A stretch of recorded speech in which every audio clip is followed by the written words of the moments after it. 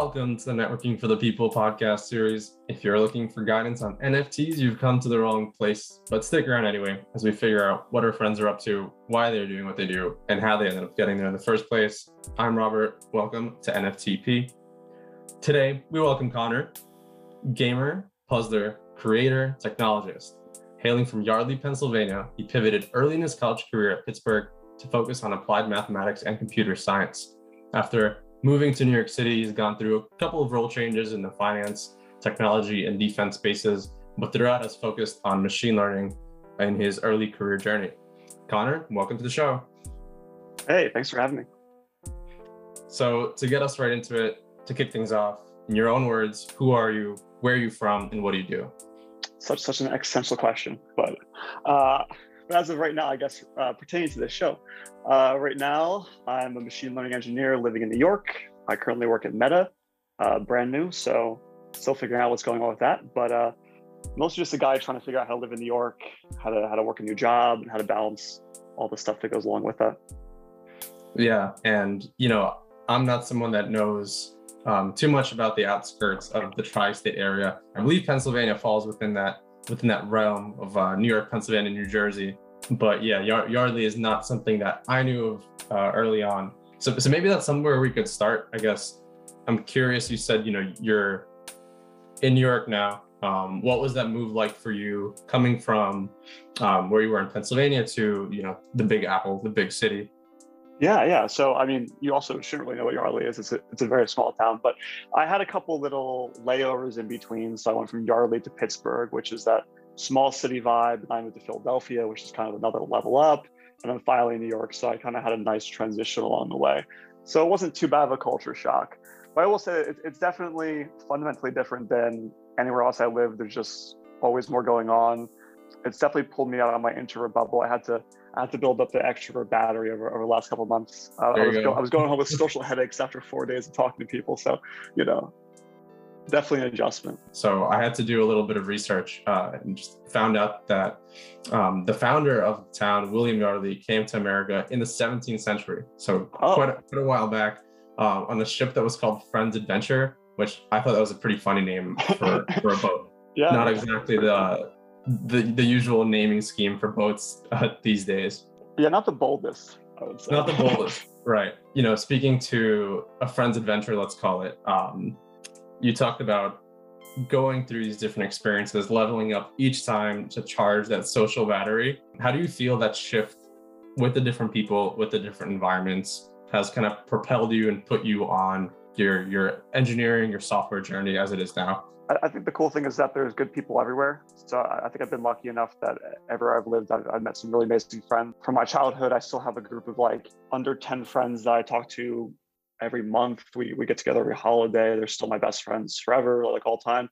So I'm lucky enough to have those strong connections from my childhood. And then pretty much everywhere I've moved, I've always ended up finding really good people. So, I mean, New York is no exception. There's just a lot more people. So, statistically speaking, you're bound to find some people. Exactly. I will say the diversity in backgrounds and jobs and kind of people will come from, what they're doing is definitely a lot stronger here. Most of the people I spent time with growing up or kind of places I moved were more centered on the stuff that I do. So most of my friends along the way were doing software, were doing engineering or stuff like that. And all of a sudden I moved here and it's just there's lawyers, there's writers, there's artists. It's just all of a sudden, it's so exciting to learn about different people's passions, and you just find out about these jobs that you had no idea existed. So I'd say that's the only thing unique about here versus some other places, is I guess just there's so many people, you're going to run into so many people from different backgrounds. I love that as an example. I think that's something that I always think about when people ask about pivoting jobs, about even knowing that certain kinds of jobs exist, is about talking with people that have a passion that they've integrated into their work. As the dominoes fall, in a sense, that passion starts to become the work, and then it overlaps. And hopefully it's not a positive process from both perspectives. 100%. And also talking to people from more creative backgrounds definitely gives you a little bit of kind of reinvigorates a little bit of passion, makes you think about stuff that isn't just immediate problem solving. And it kind of reminds you that you don't always need to just fix the thing in front of you. You kind of meander a little bit and kind of engage other parts of your brain. Because I will say there are some times in my life where I'm just have to fix the next thing, keep going. But there is that other side of things that gets brought up when you have people from creative fields. I feel like, I don't know, engineering people should kind of tap into that a little more. Yeah, and I feel that is a really good parallel, maybe a really good segue to what you do now for work as a machine learning engineer. You've done this now for 3-4 years.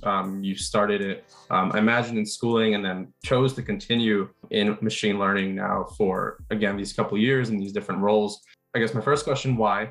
Is it just because it was the buzzword, or a variety of other factors that pulled you into this direction? So there's kind of like good interview answers, and then there's like not good, like more goofy answers, but it's always multifactorial, right? So when I went to college, I started off being really interested in evolutionary biology.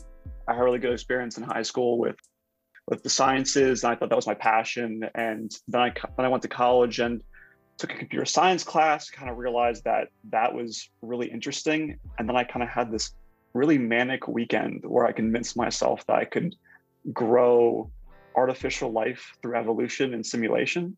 I read like one paper on genetic algorithms, and I was like far left of the Dunning-Kruger curve. Like, I know all this. I can totally do this. And of course, like, figured out 6 hours later that's like not gonna happen. But along that way, I started like reading papers about this stuff about genetic algorithms, which is this one specific kind of machine learning optimization problem. And I realized that I could not read these papers. I had none of the background necessary. I looked at a Sigma and I was like, gone. You know what I mean? I was like, it's over. I can't handle this. So that was kind of motivation. That was your valley of despair moment. Yeah. Exactly. Where I didn't know anything. So I realized that there's this whole other world out there. And even the jobs I imagine myself doing in the sciences or in biology were actually computer science and math jobs. I just didn't realize. I didn't have the terminology going into college. I hadn't met anyone who had done these things before. So that kind of first 2 years of college was me figuring that out, like what a real job was. That makes perfect sense to me. It's something that we even talked about just before, right? Getting to meet creative people that helps you take a step back and look at the bigger picture, and like, how do you bring in different pieces of data to find a solution that you normally wouldn't have. Exactly. And the fact that most like modern jobs kind of fall on these intersections between fields, like there's no such thing really as like a biology job, like those are relatively rare.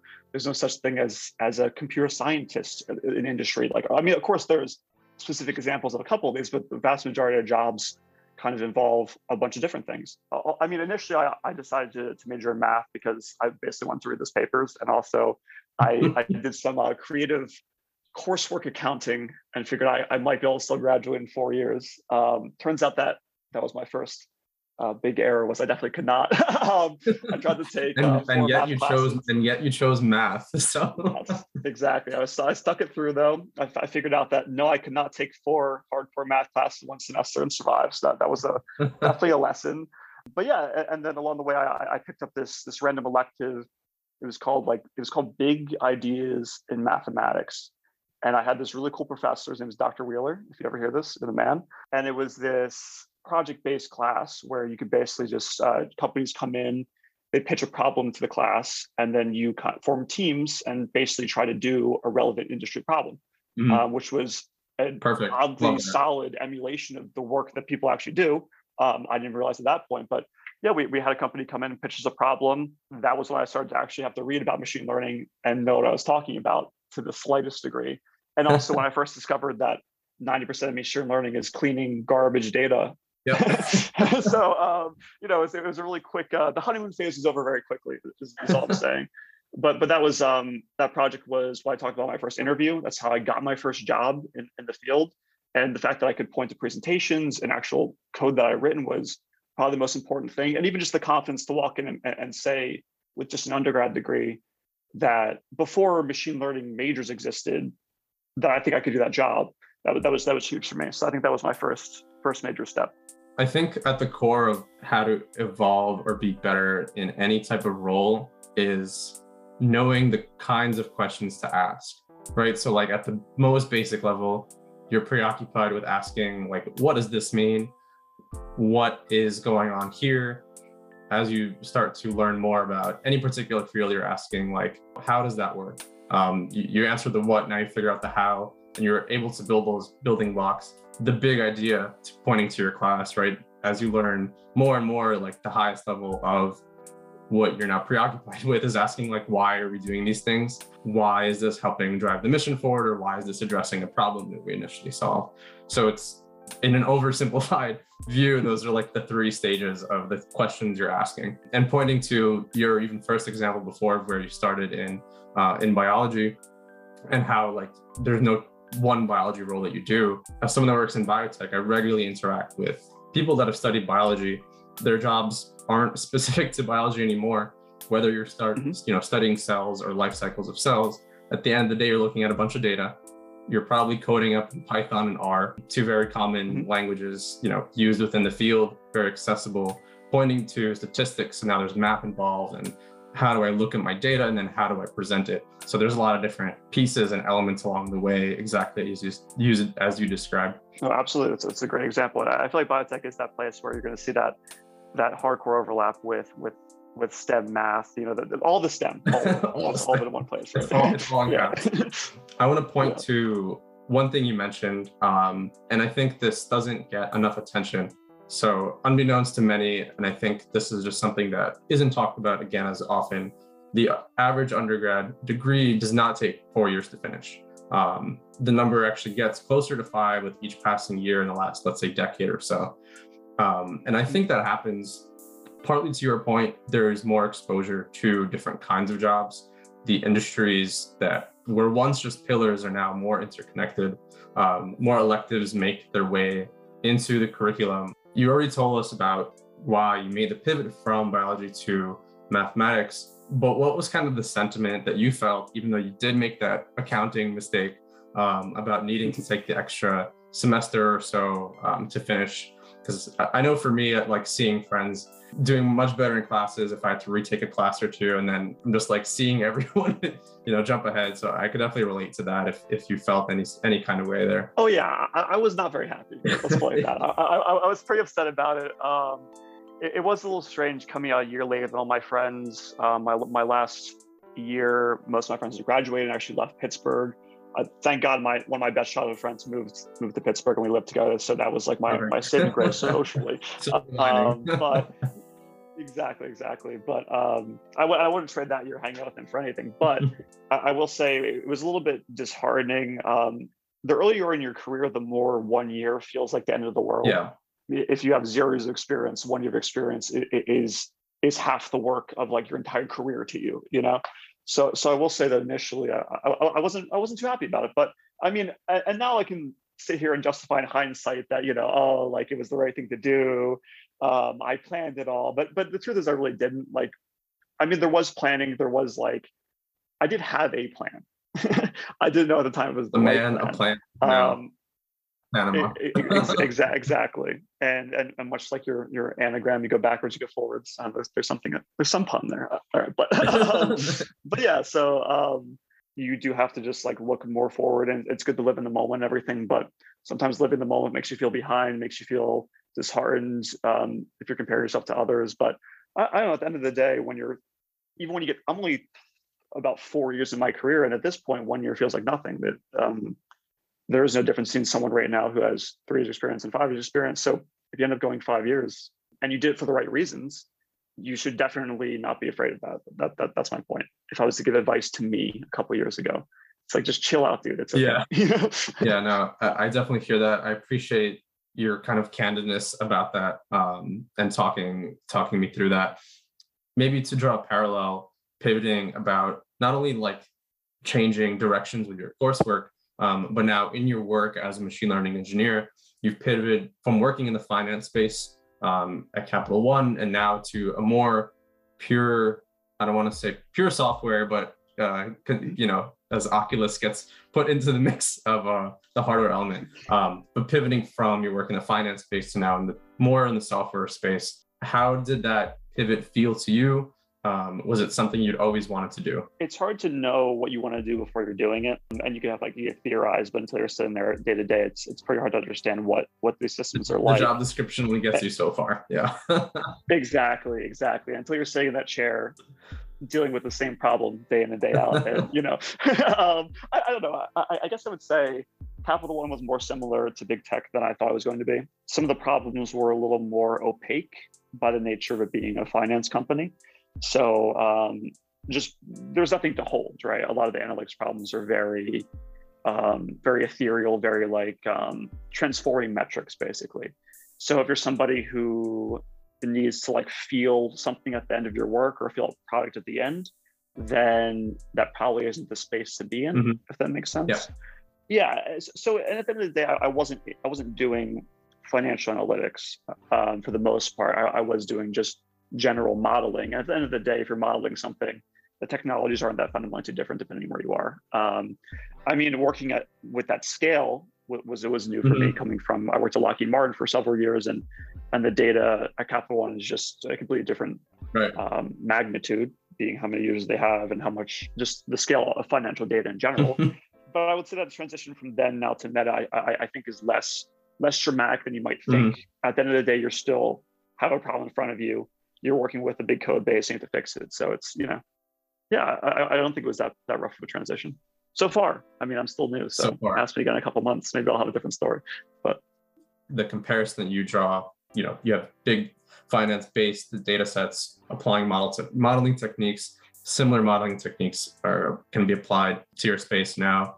When I was actually doing a project in grad school, I was simulating how pressure in an operating room would drop when different doors in that operating room would open. So it's a normally pretty controlled operation. The building's management system does a really good job of equilibrating the pressure. But we were taking real-time data within the room with little pressure probe and seeing how the change in air modified it. And I was looking for a good equation to fit very simple data set, just like pressure points versus time. And I'm looking at it I don't know, a tangent curve sideways. I'm trying to fit some polynomial to it. I hear chemistry professors don't fit a polynomial if you don't know your order of error. You're talking machine learning. That's all I do is make wild assumptions and fit the data. So. And not to digress too much, so I'll make my point. One of my friends was working in the biolabs, and he comes over and looks at it. He goes, "Oh, that's just a 4PL, a 4-parameter logistic curve." I'm like, Of course it is. And he showed me what it looked like. He showed me the data set it applies to. And I was like, oh, this is actually a perfect way to explain the curve. Completely different data, but the same model applied, and it worked perfectly, to be honest with you. No, that makes a ton of sense. That's a great analogy. At the end of the day, a lot of this data we're looking at has the same underlying principles. It's all signals at the end of the day, right? More or less.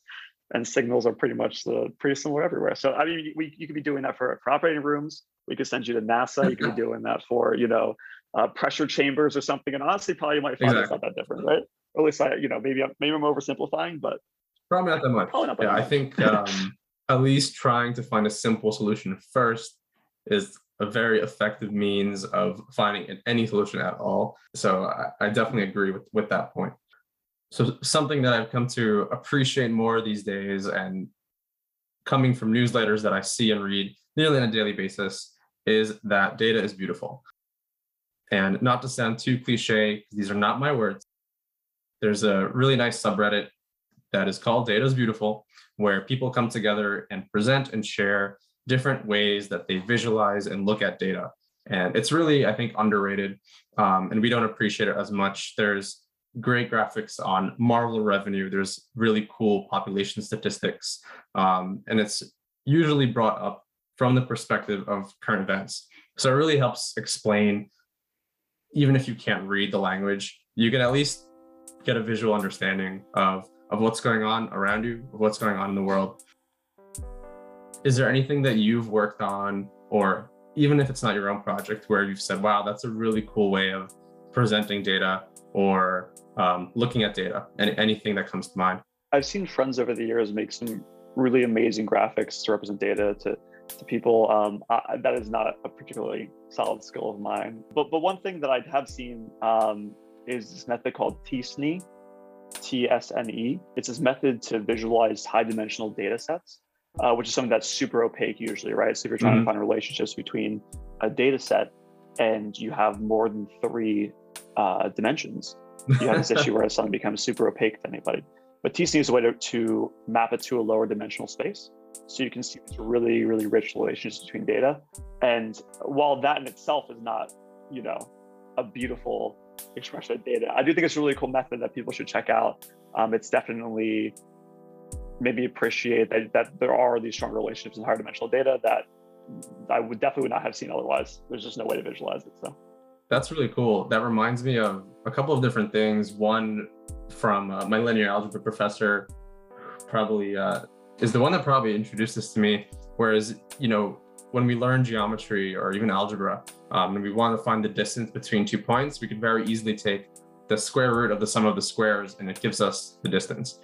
And we now know that applies to an nth number of dimensions, which is really cool. And I know is probably super relevant within definitions of distance within machine learning, within algorithms. No, absolutely. I mean, the distance function is foundational to all clustering problems, to most NLP problems. So literally a lot of modeling is just creating these distances between points in super high dimensional space. So that's exactly what most of it is. Right. And I'll just point to one other example because I just feel compelled to, is our non-dimensionless groupings and non-dimensional parameters in our chemical engineering studies. Don't know how often it comes up in other relations, but when we look at, designing a heat exchanger, we have 17 different parameters to think about, whether it's tube sizes, whether it's material efficiency, whether it's conductivity of your material. We will say, okay, these look like a nice group of numbers that we'll guess for now if they work well together, and we'll plot it and we'll see what kind of relationship it gives us. And it turns out that works quite well. So to anyone, currently studying or remembers their heat exchanger design days, those dimensionless numbers really go a long way. I definitely don't remember that, but very cool. I want to take a step back from your, let's say, day-to-day as a machine learning engineer and more about other experiences that maybe put you where you are today from the perspective of hackathons, because I know you were quite a common presence at some of those in college. Can you attest to any one of them that you remember the best, or your best or worst performance? Oh, I mean, yeah, there was many okay, many bad, but there was one I went to that was it was a collaboration with the fashion school at Kent State, and that was pretty fun because we got to work with students who were doing something creative, which was cool. And I will say that I was definitely carried by my partners every time I went, who were making these amazing dresses, and I was just sticking some very rudimentary technology into it. And since it was a fashion school, I think they probably got major points for making it look very, very nice. But I had a great time there. Met some people doing non-tech things, and it was good to chat, good to collaborate, and everything. So I think I had a particularly fun time doing that. So yeah, that's really cool to see. I'm curious what else kind of motivates you or gives you the energy on your day-to-day basis. I know you're still getting comfortable finding your steady state with your job now, but what else can you point to that, wakes you up in the morning, or really something that you look forward to every day? I guess there's just, the small day-to-day things that are great. Like if I don't exercise, I cannot function. So I will say that keeps me alive. I've been rock climbing and bike riding. So that's been my main outlet to, get through the day. And also it is really nice being at a place I feel like the ceiling is really, really just infinite. Like this is a company that has some really amazing engineers. I think I would be lucky if I worked like my entire life as hard as I could to be even close to them. And I think that's like a really good motivator, because I just know that like the work will expand to my confidence. Right. At least I think so. Again, still brand new, but that's how I'm trying to optimistically view it. I will say that that's actually very motivational in a way that just in a pretty novel way at this job specifically. So that's been very motivational the last couple of weeks. Just being like, wow, there's amazing people here. I have a lot of ground to make up but Right. it's in a good way, not in a toxic way. I mean, we're all learning, we're all getting better. But yeah, so that's been interesting. And then long term, that's short term. And long term, I'm currently, my world expanded a little bit. I moved to a new city, started a new job. I'm no longer, I'm not bound by my mortal coil. I'm free to roam the universe. But I'm just trying to get excited about the future for the first time in a while, and how maybe I can channel some of this energy and hopefully at some point start to give back. Because I've been given a lot in life. I'm still in my cocooning phase. I feel like I still need to be selfish and focus on myself, but I'm starting to visualize that crossover point where I have to start giving back as much as I can. So that's what I'm also starting to get excited about. Cool. And I feel that teaching piece and collaboration piece is something that you really enjoy. Do you see yourself even teaching in the future? Maybe not a full-time professorship, let's say, but as a, let's say, STEM mentor for any of these kind of collaboration or collaborative programs? So I will say I am arrogant enough to believe I would be a good teacher, which is something that I know is obviously what comes with time is how hard that job actually is. I have a couple of friends who became teachers, and talking to them, some of the smartest people I know, realizing how difficult teaching someone really is. I mean, I would ideally love to do that. I do have some ideas that I'm working on with a couple of friends, something in the meantime. I'm hoping to build some kind of educational something over the next couple of years once I'm settled. I do think that specifically in the world of computer science, me not coming from that background, not knowing when I grew up who did it, and starting so late in the game, and not even majoring in it, I do think that my little meandering path of projects and getting excited about it is something that could be helpful to somebody. So I would love to show other people maybe how to do that at some point. So that is one of my little mental side projects. But nothing tangible yet. But yeah, maybe someday I could bring you on my project, and I could teach you some stuff. One series I really like is by Wired. A professional explains a concept that they've learned essentially their whole life at 5 different levels. So I don't know if you're familiar with it. They explain it to a preschool, like a 5-year-old, then they explain it to a teenager, and then working their way up basically to a peer, where those first couple levels, it's kind of explaining, and then, asking those what and how questions. And then at the last stage is like, why are we doing this? Like, why are we pivoting this way? Why are we collecting this data? So I think if you can answer those 5, or if you can give those 5 different levels of explanation, that will help you get to your goal. Do you want me to try to do that right now? Yeah. So let's say in your own words, for me as someone that understands what machine learning is, I'm definitely not a peer to you by any means, but how would you explain machine learning to me, or what does it mean to you at this point in your life? So I guess that's 2 questions. No, it's okay. I think you're definitely selling yourself short, though. I mean, you clearly do analytics stuff. So, I mean, the distance between that and machine learning in general is not that far. It's just the technology is getting more specific. So there's a couple of things you just have to read about for a little bit. I'm sure you'd be ready to go. But yeah, so I guess I'll start with for me, right? Because the Google answer is definitely probably the most correct answer. But I guess for me, I kind of view it as one of the most fun applied math problems in industry right now, that if you have a more analytical mind and you're looking to do something that is still growing and is established enough that you can still make money and have a career, but also there's still so much room for growth, that's kind of what it is for me. Because once you get into it, you realize that so many of the solutions that are out there right now are so not elegant. We have things that work incredibly well, but when you dig into the things underlying it, you're both amazed and then occasionally like, is that really it?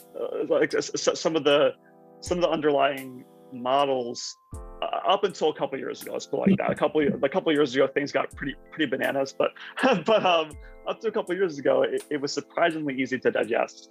And I think when you get that little taste for how simple some of those models are, it can make you realize that you might be able to actually innovate in this field, which is pretty fun. And even if you don't innovate, there's still so many problems that are not currently being addressed that could use the technology that already exists. So for somebody who's looking to do anything on that spectrum, I think it's just a really fun place to be. If you like software, obviously in hardware, there's a bunch of other interesting approaching the problems quantum with limit like with 3D semiconductors. graphics and exactly what I was going to say. Yes. But on the software side, unless you want to go into like crypto, I think this is probably one of the more fun, engaging, and great places to grow in. Yeah, that's really cool. Thank you for, I guess, explaining it to me that way. It makes perfect sense in terms of where we are today and where we're going. One really funny example that I regularly think about, and I see in the YouTube comment section often, is speedrunning a lot of the games that we grew up playing for hours and hours and hours. So those, first generation Pokemon games, Red and Blue, where we'd get stuck and it would take us hours, days. Again, we were 7, barely going through grade school at that point, you and I. But you see people now finishing and exposing what's under the engine, or sorry, what's under the hood, and it's like, how is this functional? How is this game functional at all? How do they sell so many copies without it blowing up immediately in their face? I love Nintendo though, so. No, absolutely. I watched the guys speedrun all of Super Mario Sunshine. It was the most beautiful things I've ever seen. It just like was a release for all that childhood angst. That's right. And falling off cliffs all the time and stuff. So yeah, so definitely like figuring out the solutions that work now, how they worked back then, especially with the limited technology, or not limited per se, but fewer resources that were available, whether they were hardware or whether they were just like the theory behind it all, right? Yeah, and because of that, that's the reason machine learning is still technically young, even though it's some of the underlying technologies have existed since the 60s and then again in the 80s. But the reality is that up until a couple of years ago, we didn't have any of the computing power necessary to do some of the crazy things that's happening now, which is why there's still so much room to grow. Mm-hmm. So to close out, I really want to thank you for your time today. I think we had a great session. I want to thank you again for your thought process as you tell us and work through these early stages of your career. I really appreciate it. I had a ton of fun. So thanks to all our listeners. Please visit our website at nftpcast.com. Complete the Google form on our website to stay in touch. Submit future topics and industries for us to cover, recover, and discover. Tune in for the next episode, and see you next time.